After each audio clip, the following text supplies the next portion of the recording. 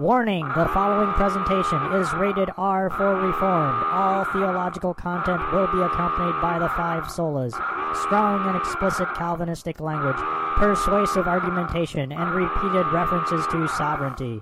This episode may be dangerous for your Arminian friends and family. You have been warned. Well, greetings and welcome to the Logical Belief Ministries podcast. I am your host, Jason Mullet. You can visit our website at logicalbelief.org. You can subscribe to our YouTube channel. You can just search for Logical Belief, and you can follow us there. You can also find us on iTunes from your favorite mobile device, and subscribe to our feed there and listen to just the audio there. If you also just want to go to our website, and on the top right of the menu bar, just click on podcast. You can see both the audio and the video there, and you can watch us and listen to us from there and keep track of what's going on. You can drop me an email at jason@logicalbelief.org. And if you want to send me a word of encouragement, you can just send me an email. However, if you do send me an email, just be aware you are permitting me to read it on the air. You can also reach me on Facebook and Twitter. So there's lots of different ways to get in touch with us. So as you could tell by the intro, by the warning, we are continuing on our series on the doctrines of grace today. And the subject of today's on the doctrines of grace is limited atonement, or as I would prefer to call it, is particular redemption. But limited atonement does fit into the acrostic TULIP, so that's one of the reasons we call it that. I don't necessarily have a problem with the term, but it sometimes misrepresents what the doctrine really does teach. We don't believe that with limited atonement that Christ's sacrifice was not sufficient in and of itself to accomplish salvation for all people, but that simply was not the intention that God had with the atonement. So that's why sometimes the acrostic can create some issues in order to try to keep up with the acrostic TULIP. So limited atonement, particular redemption is the topic of discussion today. So as we jump into it here, I want to, as I've done in the previous podcasts on this subject, I want to go into a clear and concise definition of what limited atonement is, and then we'll build off of that, and we'll go into the scriptural basis for it and show how it ties into the rest of the doctrines of grace and how they are systematically the work of God in accomplishing salvation for His people. But however, I do want to, for those of you that maybe jumped in just on this particular podcast, I would really encourage you to go back to the beginning, go back to the very first one, and listen to them in succession. On the first episode that we had on the doctrines of grace was on the sovereignty of God. And I would encourage you to start with that, because it's very important for us to start with God in these types of discussions, because the one thing that monergism or Calvinism is, it's a theocentric, it's a God-centered theology. It starts with God, His purposes, how He accomplishes all that He pleases and desires, His eternal decree. It comes from His attributes and His nature. And whereas synergism or Arminianism or semi-Pelagianism or Pelagianism or whatever other aberration there is from the true biblical teaching on this is they will start with a man-centered. They'll start with an anthropology that involves man's free will. And They don't take into account that the Bible does not teach that man has libertarian free will.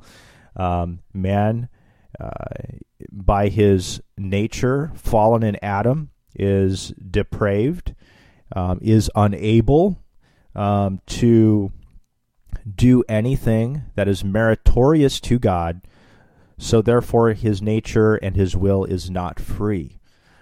You'll have to go back and listen to the episode on total inability or total depravity in order to see the fullness of what the Bible says about that. Okay, well, let's just go ahead and jump into today's topic with the definition, and we'll define here what limited atonement is. This doctrine, this is the definition, by the way, that I have written up on my website on logicalbelief.org. There is an article there entitled, "Is Calvinism Biblical?" I will link it in the notes for this podcast, so you can go and check that article out. And in there, I have the definitions for each of the doctrines of grace. So this is the definition I have on the website for limited atonement. This doctrine teaches that the atonement of Christ on the cross was intended for and applied to the elect of God. It means that Christ completely saved certain individuals at the cross. This atonement was particular in its intention and effect, but sufficient for all. This doctrine does not teach that Christ's sacrifice was incapable of saving all people, but that it was not intended for all people. Now, this particular doctrine can get some non-reformed, non-monergistic people a little riled up. It is often when people come to understanding the doctrines of grace, it is often one of the last pins that the Holy Spirit topples in order to bring somebody to the understanding of God's sovereignty in salvation. So many people today purely have a view of atonement based upon tradition and based upon, you could almost say, urban myth that has just permeated the church for the last 100 or more years, and so they simply view the atonement from statements made by pastors and not from a clear and careful studied exegesis of the text of Scripture. So the one thing that I want to do as we get started off on this is I do want to bring up a couple points, and that is that whether you're an Arminian or you're a Calvinist, either way, you do limit the atonement. Now, we just don't limit it in the same way. Where both Calvinists and Arminians would agree is that we both agree that Christ's atonement was sufficient for all people. So we agree on that. We also agree that the effect was only for many and not for all people. And so we do have an agreement there. So we agree as both Calvinists and Arminians that Christ's atonement was sufficient for all and effectual for only many. Where the contention comes into play is the intention of God in the atonement. The Calvinists would say that God's intention was consistent with his effect. In other words, what actually is accomplished is also what God intended.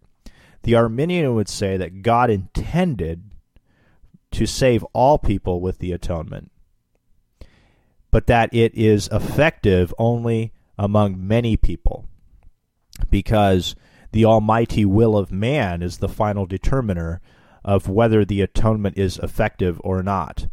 So, as a monergist and as a Calvinist, my position is, biblically, that God accomplishes everything that he purposes to accomplish. This is Isaiah 46:9. I am God, and there is no other.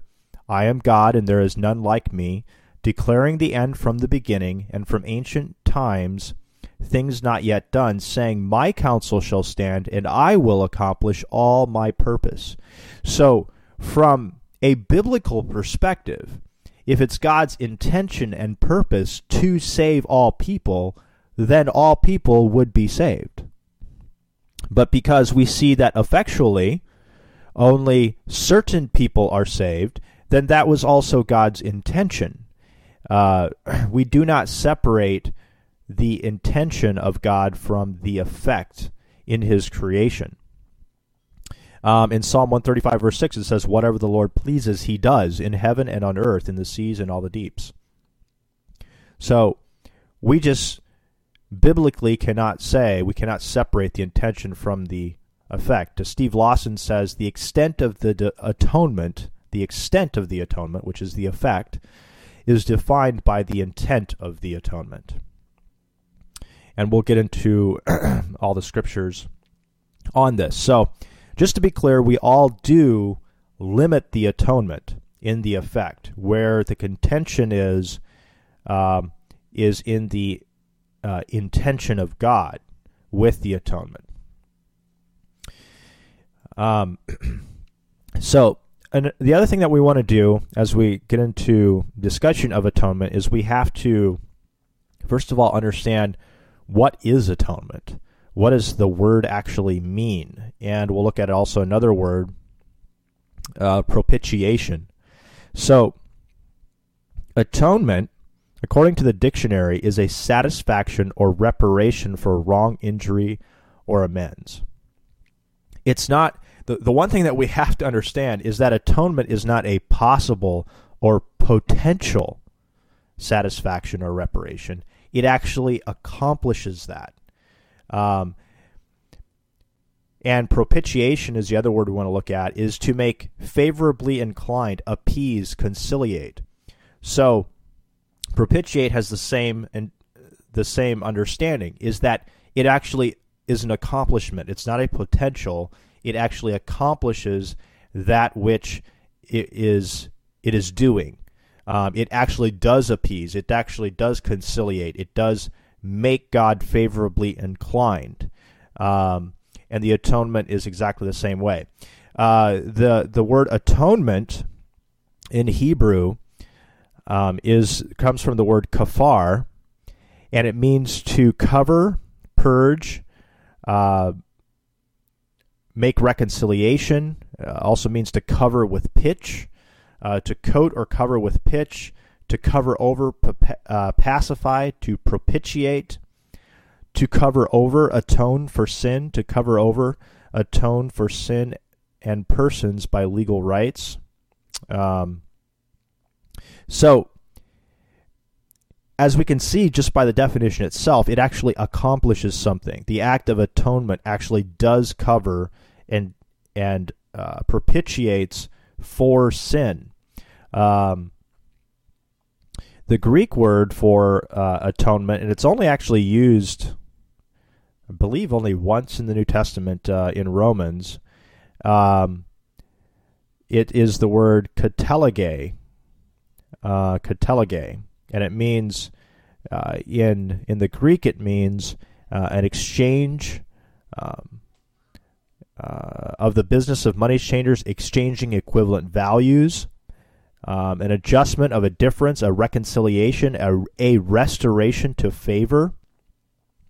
Vines says, in the New Testament, the restoration of the favor of God to sinners that repent and put their trust in the expiatory death of Christ. So, the word katelege actually means that the death of Christ expiates our sin in reference to God. It restores us in favor to God. It actually accomplishes that. For example, in Romans 5, verse 1, it says, therefore, having been justified by faith, we have peace with God. So we have that peace, that shalom. We have that situation with God, that we are in a favorable relationship with God. and that relationship cannot be affected. It has been appeased for. It has been atoned for. It has been propitiated for. We were formerly enemies of God, but now he calls us friend, and we are at peace with him. The term propitiation is used a few times also in the New Testament, and it comes from the Greek word hilasmos, and it means an appeasing or propitiating, the means of appeasing. So it's an appeasement, it's a satisfaction, and it's actually an accomplishment of that. So, to understand atonement more clearly, we should go to the Old Testament and look at how atonement was done in the Old Testament. And one of the first examples we can see of an atoning sacrifice being limited to a particular people is in the Passover itself. In Exodus 12, verse 22, Yahweh instructs the children of Israel. I'll start reading at verse 22. In Exodus chapter 12, it says, "Take a bunch of hyssop and dip it in the blood that is in the basin, and touch the lintel and the 2 doorposts with the blood that is in the basin. None of you shall go out of the door of his house until the morning, for the Lord will pass through and strike the Egyptians. And when he sees the blood on the lintel and on the doorpost, the Lord will pass over the door and will not allow the destroyer to enter your houses to strike you. You shall observe this rite as a statute for you and for your sons forever. And when you come to the land that the Lord has given you, as he has promised, you shall keep this service. And when your children say to you, 'What do you mean by this service?' you shall say, 'It is the sacrifice of the Lord's Passover. For he passed over the houses of the people of Israel in Egypt when he struck the Egyptians, but spared our houses.' And the people bowed their heads and worshipped." So we see here that the Passover, which Jesus is referred to as our Passover lamb, we see here that in the Passover that happened in Egypt, a lamb was sacrificed and its blood was put on the doorposts, and God passed over. He overlooked his people, the children of Israel. But the Passover lamb was not for the Egyptians. It was limited to God's people. And see, that's exactly what it was intended for, and it was limited to God's people. That's exactly what we as those who believe in the doctrines of grace and believe in the doctrine of limited atonement, believe that Christ's sacrifice was intended for and limited to God's people. In the same way as we see an example in the Old Testament, where it was not intended for the Egyptians, but it was only intended for God's people, the children of Israel. We also see in Leviticus 16 is where God lays out the instructions for the Day of Atonement, Yom Kippur. And he begins in verse 15. It says, "Then he shall kill the goat of the sin offering that is for the people." And he's speaking specifically of the Jewish people, the children of Israel, "and bring its blood inside the veil, and do with its blood as he did with the blood of the bull, sprinkling it over the mercy seat and in front of the mercy seat. Thus he shall make an atonement for the holy place because of the uncleanness of the people of Israel." Notice how it's limited here to God's people, the people of Israel, because of their transgression, all their sins. "So shall he do for the tent of meeting which dwells with them in the midst of their uncleanness. No one may be in the tent of meeting from the time he enters to make atonement in the holy place until he comes out and has made atonement for himself and for his house and for all the assembly of Israel." So you notice here that the sacrifice was not made for the Egyptians. It was not made for the Amorites. It was not made for the Canaanites. It was not made for the Edomites. It was made only for the children of Israel. It was limited to the children of Israel. Its intention was only for the children of Israel. So, one of the things that we have to recognize when we have this discussion, and when we look at Scripture, and if we're going to take Scripture seriously, and if we're going to believe that Scripture is consistent in itself, is we have to understand a few things. And I call this the many versus all argument. There are, I believe there's 3 texts in the New Testament that use the term when seemingly referring to Christ's sacrifice, his propitiation, that it would be saying that it is for all people. However, we have to look at that context. And one of the most common texts where this is done is in 1 Timothy chapter 2, verse 4, which is a very common one for Arminians to go through. But, however, I don't believe that this verse is really in their favor at all. It says, who will have all men to be saved and come to the knowledge of the truth. So we'll look at that contextually. But what we have to recognize is that many, the term many, which we will see is used often in Scripture in reference to the extent of the intention of the atoning work of Christ, that it was intended for many. There's no pun intended, many places in Scripture where it says this. So, many can never mean all without distinction. And if we say, for example, in 1 Timothy chapter 2, verse 4, that it means all men without distinction, with no distinction at all, then this would contradict all the Scriptures that say that the atonement of Christ was intended only for many, because many has no possibility, the term many has no possibility of ever meaning all without distinction. But all with distinction, if it's in the context, all with distinction can and does mean many. So all can mean many, but many can never mean all without distinction. So I'll give some examples here. Like all dogs cannot ever, if you say all dogs, cannot ever mean many dogs. But all the dogs at the kennel does mean many dogs. So notice how there is a distinction being made on the extent of all the dogs. And another statement, many dogs cannot mean all dogs. It cannot, because there's no distinction being made with all dogs. Many dogs can, however, be all the dogs at the kennel, because once again we notice that the all is now given a distinction. So many excludes the option of being all of the whole. And many is a large number within the whole group that's being referenced, but not every member ever. It can never mean that it's every member of the group. So all of a distinct group within the whole is many. And that's what we have to recognize. So in this discussion, we have to realize that the texts of Scripture that say the atonement was for many, that can never mean it was made for all people without distinction. It's not possible.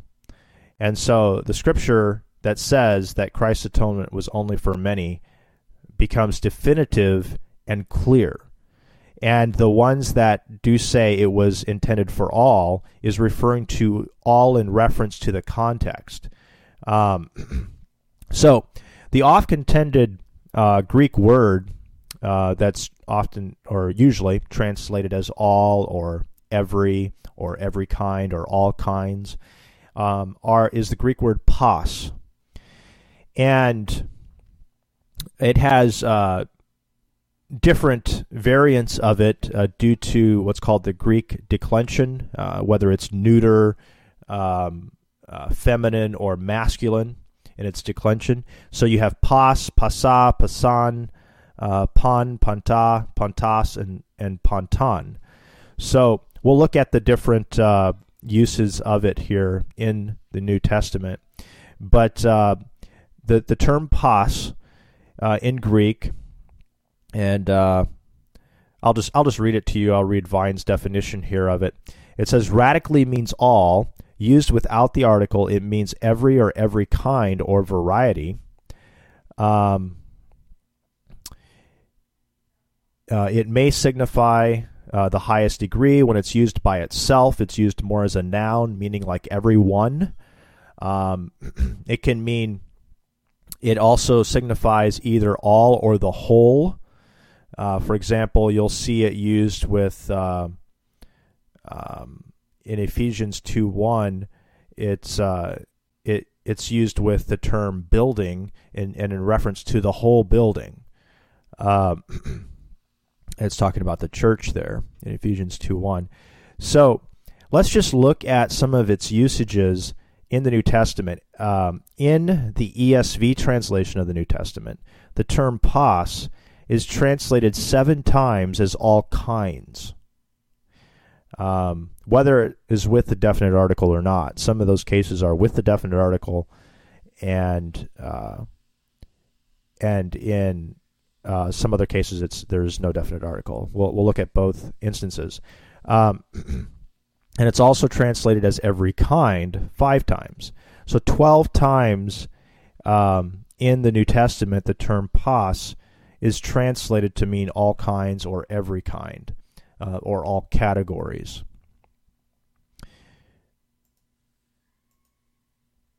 So the first place that we want to look at is 1 Timothy 6, verse 10. And let me transition here so you guys can see the screen. Let's see here. Let's scroll down. Okay. So in 1 Timothy 6, verse 10, we have here, let's read it in the English here. Here we have in the ESV. It says, "For the love of money is the root of all kinds of evil." So if we look here at our Greek text here, we have panton. There's our word pas. Panton, ton, kakan, which means it would literally render, because we have the article here, all the evil. But if we just look at this in the context, is for the love of money is the root of all the evil. So all evil comes from the love of money. Was Eve's sin in the Garden of Evil due to the love of money? No. So looking at it contextually here, we can see that the love of money is the root of all kinds of evil. All kinds of evil come from the love of money. So that's one example. Let's jump over here to Acts 12, or Acts 10, verse 12. Let me validate. You guys can see that on the screen. Okay. So it says here in the ESV, it says, "In it were all kinds of animals and reptiles and birds of the air." So this is referring to Peter's vision when he saw the sheet come down full of all kinds of animals. Now, if we look here at the Greek text here, we have panta te tetroposa, which means four-legged or four-footed animals. That's where we get our word tetrapod from. So panta ta tetroposa, which means all the four-legged beasts or animals, all four-legged beasts. Well, so when the sheet was descended, were all four-legged beasts in the sheet? Well, that's highly unlikely. So it was probably all kinds of four-legged animals. was in the sheet. And if you notice, the text actually renders it that way, even though there is no word in here for kinds. It's just the term panta. We also see in Matthew 5:11, we see it here where Jesus is speaking in the Sermon on the Mount. And let's make sure you guys can see that. Okay. You can see, blessed are you when others revile you and persecute you and utter all kinds of evil against you falsely for my name. So let's look at the text here. So here we have pan, which is once again pas, the word pas, and we have here panoran, if I can say that right, panoran, which means evil. So we have all evil.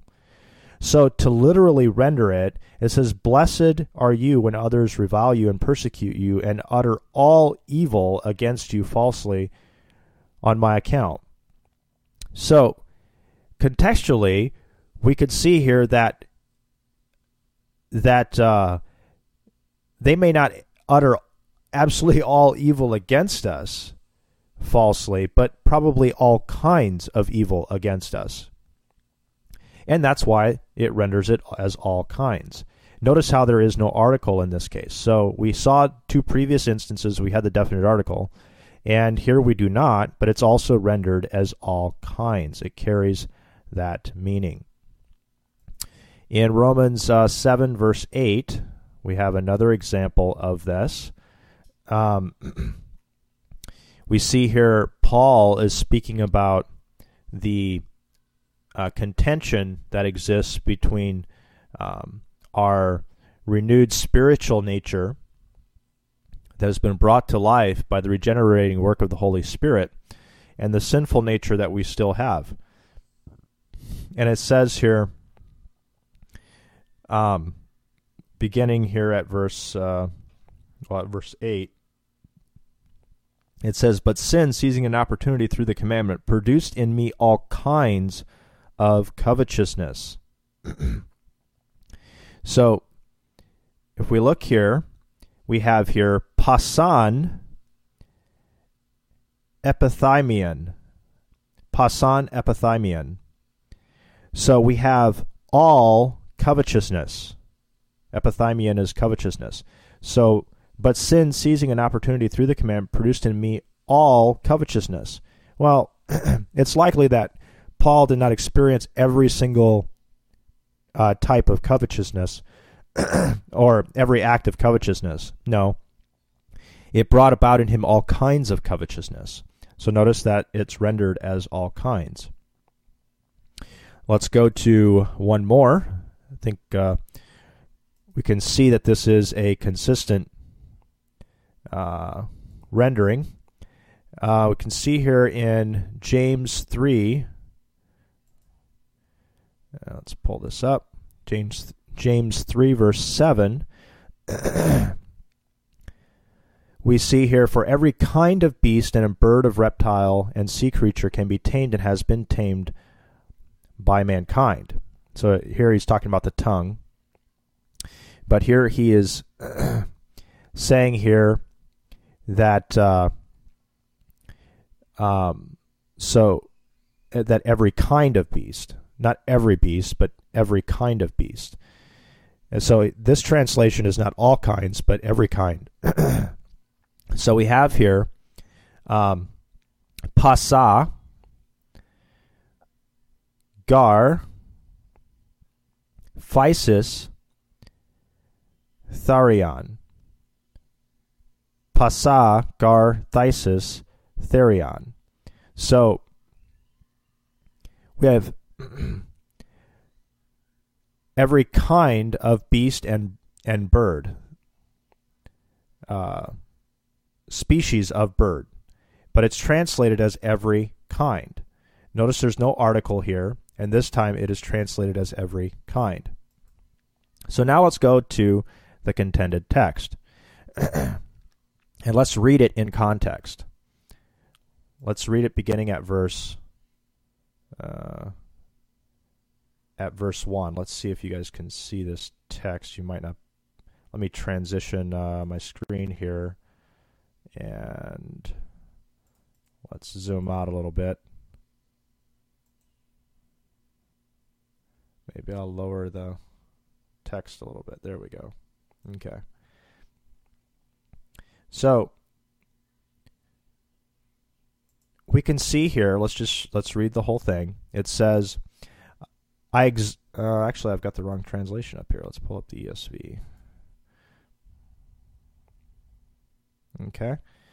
So Paul is telling Timothy here, first of all then, I urge that supplications and prayers and intercessions be made for all people. And this here, all people, is ponton anthropon. Ponton anthropon. If we look here at the Greek, we can see here ponton anthropon. All people. Now he goes into defining who those all people are. For kings and all who are in high positions. So he is demonstrating here that he's talking about all kinds of people.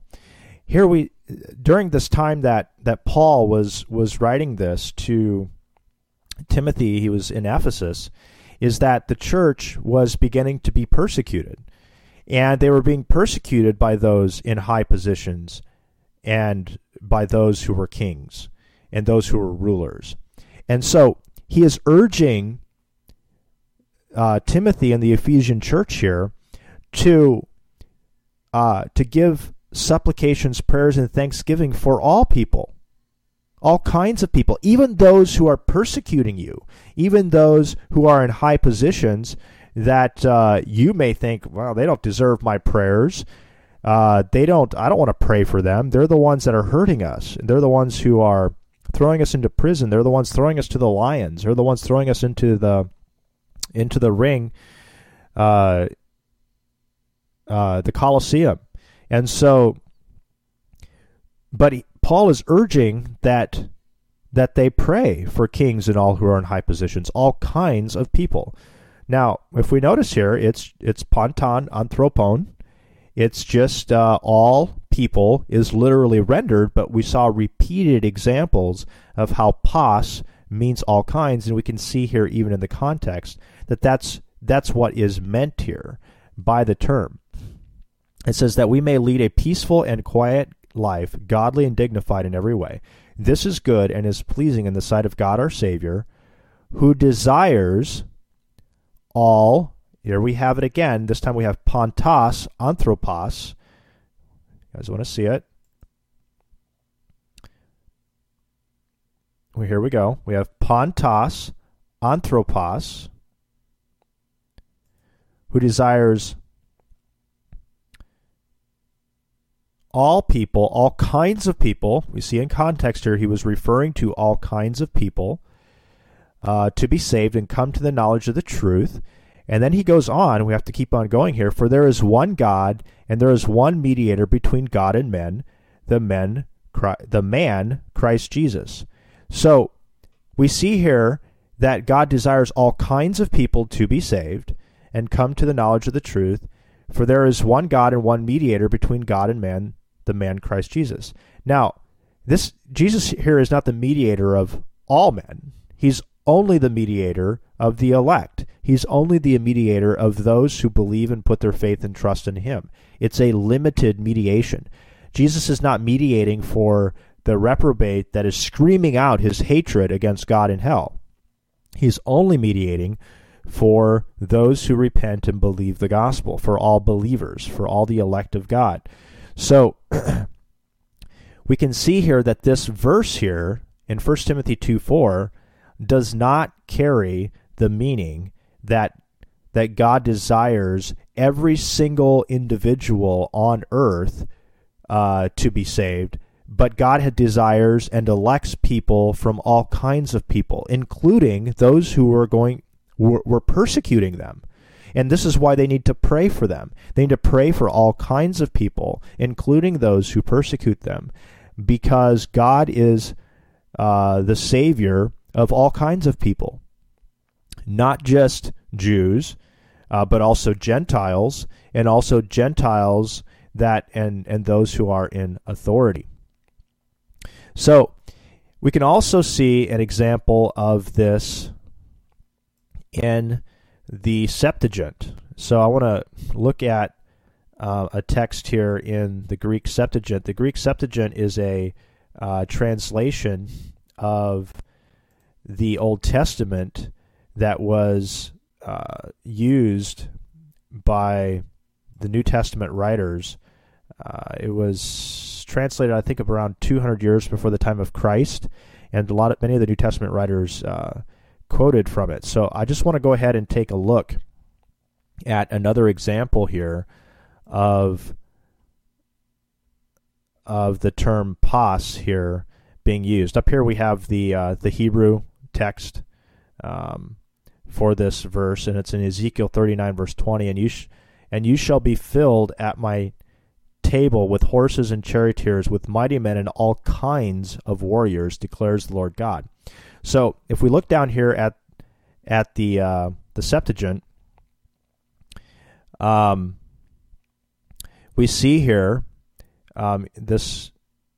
Let me drag this up a little bit further. Let's make sure that you guys can see this. Okay, should be able to see it. So here we have the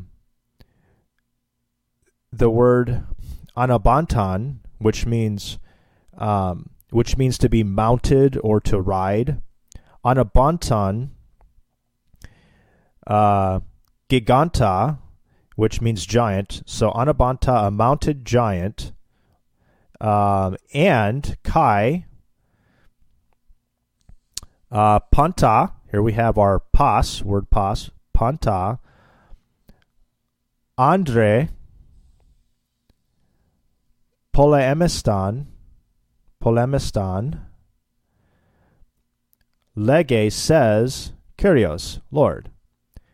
And polemistan, it means warrior. So we have literally rendered here, we have and, we have kai here, anabantan, mounted, giants, and all, andre, men,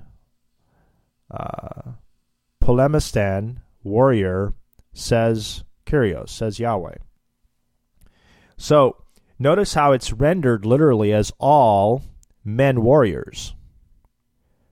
All men warriors.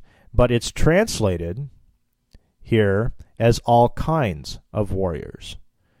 Not all warriors, but it carries the meaning of all kinds of men warriors.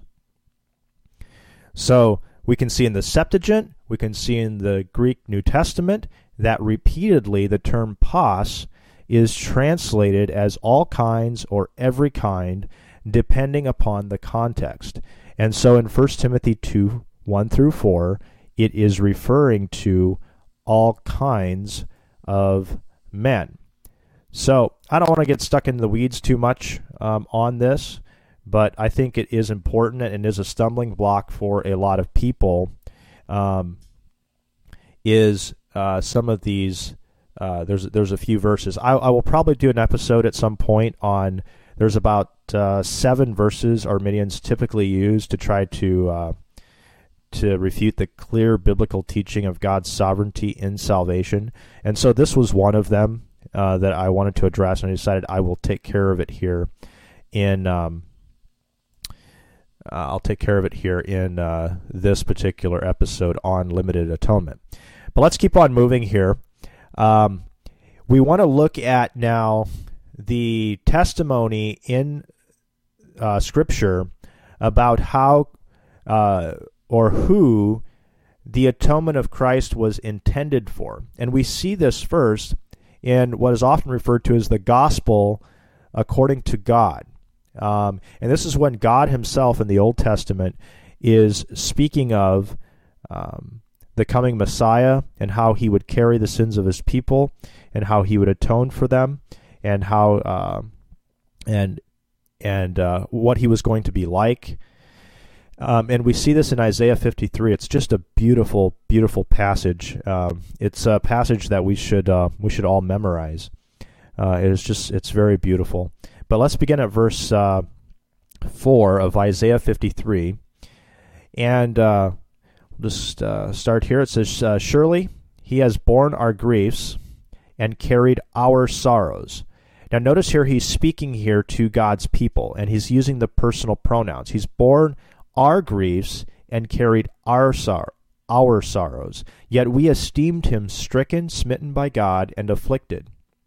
But he was pierced for our transgressions, he was crushed for our iniquities. Upon him was the chastisement that brought us peace. Remember in Romans 5:1, we have peace with God through our Lord Jesus Christ. He has brought us peace, and with his wounds we are healed. All we like sheep have gone astray. Notice here the reference in Isaiah 53 is to the sheep of God. It's referring to us. We are like sheep, and we see Jesus uses this many times, and we'll go to a few texts here. It says, all we like sheep have gone astray. We have turned every one to his own way, and the Lord has laid on him the iniquity of us all. So notice that God, the Lord, has laid upon Yahweh, has laid upon him the iniquity of us all, and the pronoun us was just used previously. It says, we are all like sheep. So notice that the iniquity of us all is referring to the sheep. The iniquity of the sheep has been laid upon him. Now, let's look in John chapter 10, beginning at verse 25. It says, Jesus answered them. He was speaking to the Pharisees and the Jews who did not believe. And he's telling them, he's explaining to them their unbelief and explaining to them why they do not believe him. So notice in John 10, verse 25, Jesus answered them, I told you, and you do not believe. The works that I do in my Father's name bear witness about me, but you do not believe because you are not among my sheep. So notice here very definitively that these unbelieving Jews and Pharisees were not among Christ's sheep. But we just saw in Isaiah 53 that the Lord has laid on him the iniquity of his sheep.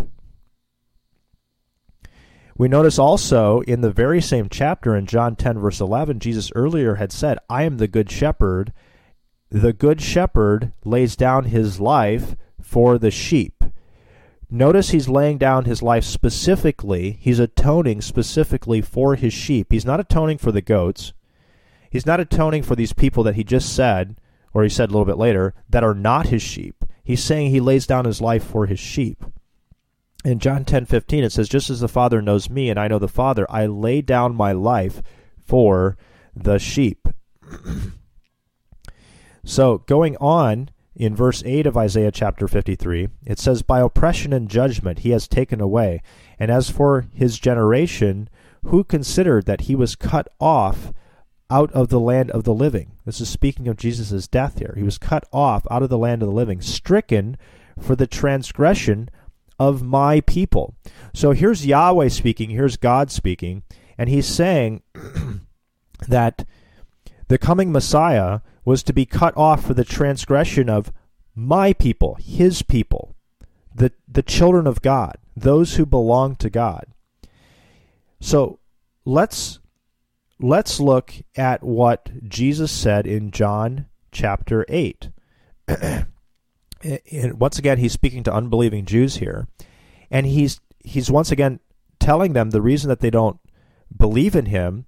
In John 8, verse 44, it says, you are of your father, the devil. So notice that these are not the people of God.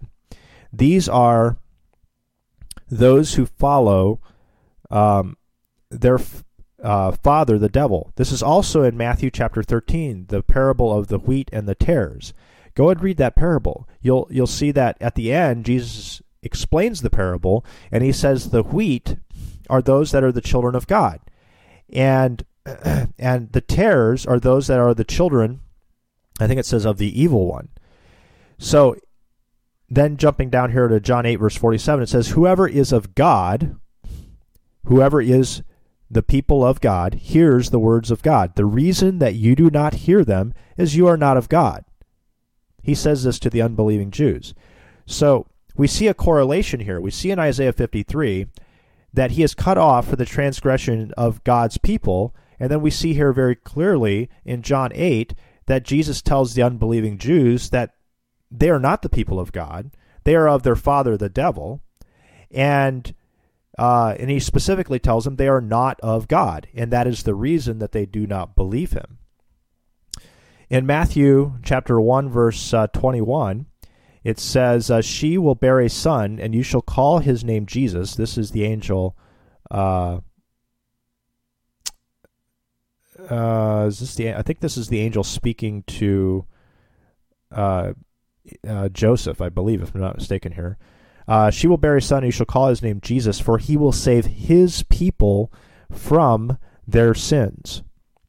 So we see here specifically that he is once again saving his people. This correlates once again with Isaiah 53, verse 8, where he is stricken for the transgressions of God's people.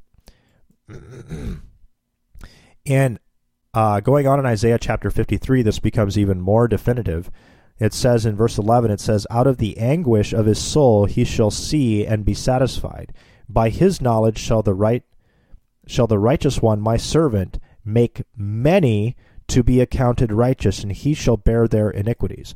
Okay, remember how we talked about earlier that many can never mean all without distinction. This very specifically says that he shall make many to be accounted righteous, and he shall bear their iniquities. Notice the many that are accounted as righteous are also the ones that he bore their iniquities. So many cannot mean all without distinction. This cannot mean all people who have ever lived. It specifically defines it as a group that contains many. In Isaiah chapter 53, verse 12, it says, therefore I will divide him a portion with the many. He shall divide the spoil with the strong, because he poured out his soul to death and was numbered with the transgressors. Yet he bore the sin of many and makes intercession for the transgressors. So notice here, and this is something that the writer of Hebrews brings out, but he bears the sins of many and he makes intercession for the transgressions. This is the high priestly work, the work of the high priest. He makes a sacrifice for many, just like in Leviticus 16, the high priest atoned for the sin of only the people of God, the children of Israel. And he interceded with them before God, before the mercy seat. And in the same way, Jesus bears the sins of many, not all without distinction, but only many, and makes intercession for these. So it's a unified work. He offers, makes an offering, and he intercedes for the same group. Let's go into the New Testament, and let's see how definitive the New Testament is in telling us that he laid down his life as a ransom for many. In Matthew chapter 2, verse 28, it says, even as the Son of Man came not to serve, but to serve, came not to be served, but to serve, and give his life as a ransom for many. In Matthew 26, verse 28, this is when he is ordaining, he's actually, this is the Last Supper with his disciples, and he says this very, very clearly. It says, for this is my blood of the covenant, which was poured out for many for the forgiveness of sins. Mark 10, verse 45, for even the Son of Man came not to be served, but to serve, and to give his life as a ransom for many. Mark 14, verse 24, this is once again a synoptic of the Last Supper that is also recorded in Matthew. And he said to him, this is my blood of the covenant, which is poured out for many. Once again, many cannot mean all without distinction. It cannot mean all people. His blood is specifically poured out for many. We also see it in Hebrews 9:28, and this is so clear. It says here, so Christ being offered once to bear the sins of many, once again, not all without distinction, but for many, will appear a second time, not to deal with sin, but to save those who eagerly are waiting for him. Matthew 5:19, for as by the one man's disobedience the many were made sinners, so by one man's obedience the many will be made righteous. So, Paul here in Romans chapter 5 is not saying that Adam's sin didn't make all people sinners, but he's defining the two different groups. There's a group of many that are only in Adam, and Adam's disobedience makes them sinners, and that's all they are. They're only sinners. It's a group of many. And then there's another group of many that by one man's obedience, the many will be made righteous. So a group of many are made righteous before God, while another group of many are only sinners before God. And God demonstrates his justice to them, and the other group, God demonstrates his mercy to them. His undeserved mercy and grace he pours out to this group of many. Not all people, but many. A text that I think is just really definitive in this discussion is Colossians 2, verse 14. It says, by canceling the record of debt that stood against us with its legal demands, this he set aside, nailing it to the cross. So, if the Arminian position has to hold that Christ's sacrifice was only potential, it only made it possible, it made the potentiality that people could be saved if they meet certain conditions on their own. But according to Colossians 2:14, that the record of debt that stood against us with its legal demands, our failure to keep God's law, to keep his legal demands, that record of debt that stands against us, he nailed it to the cross. He canceled it at the cross. So that's not a potential. That's not a possible salvation. That is an actual salvation. That goes with the word atonement. An actual atonement was made at the cross. Sins were expiated at the cross. And so if he has canceled the record of debt that stood against us at the cross, and that's what happened at the cross, and if he did this for all people, if his atoning work was for all people who have ever lived, and not all kinds of people, but all people who have ever lived, then that means that all people will be saved, because it says here very specifically that his act on the cross canceled the record of debt that was against us. So if his atoning work was only done for a specific group of many, then this verse works perfectly. And he actually accomplished their salvation on the cross. The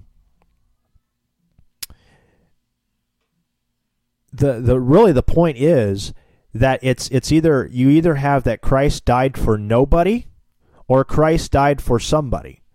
If we have that he sacrificed a possible salvation, he was so that men could possibly be saved, then he didn't actually die for anyone in particular on the cross.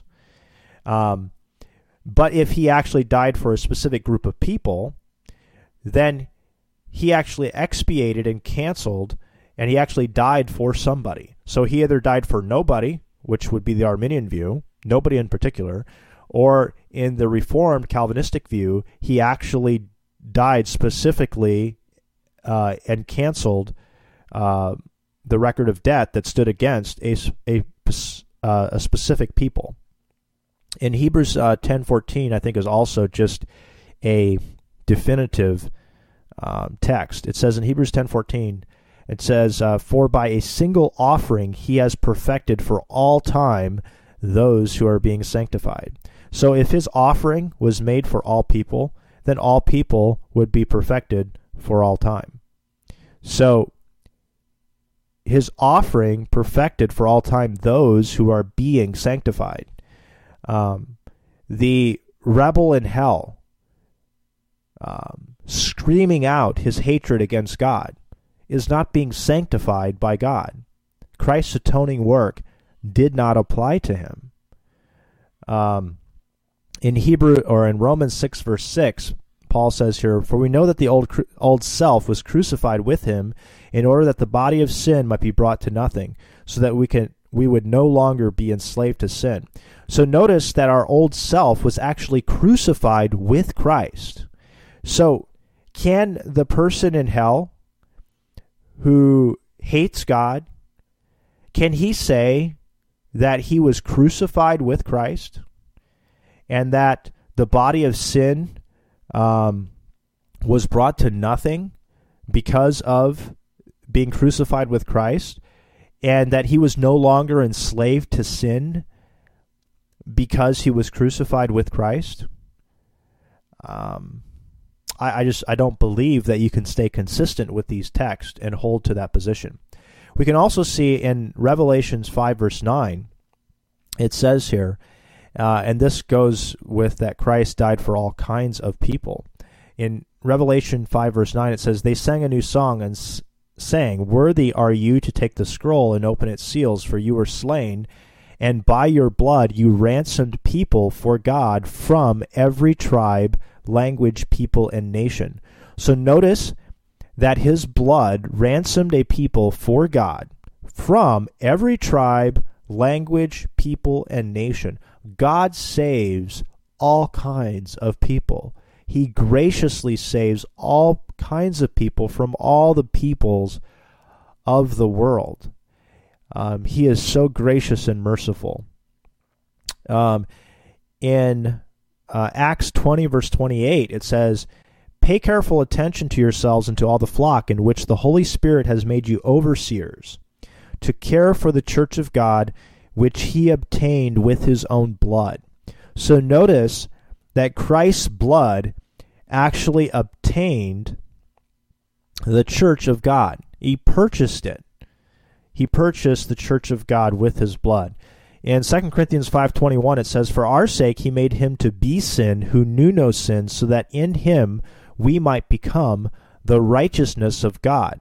Here we see the imputed righteousness. We see our sin placed upon Christ and his righteousness placed upon us. Now, if that was done for all people at the cross, if he made him to be sin who knew no sin, if he made him to be the sin of every single person who ever lived, so that in him we might become the righteousness of God, and then his righteousness is given to all people, then all people are saved. But we see the imputed righteousness of Christ is given to a particular people. It's all those who would ever believe and trust in Christ. And all those who would ever believe and trust in Christ do so because God has predestined them, he has called them, he has justified them, and he is glorifying them.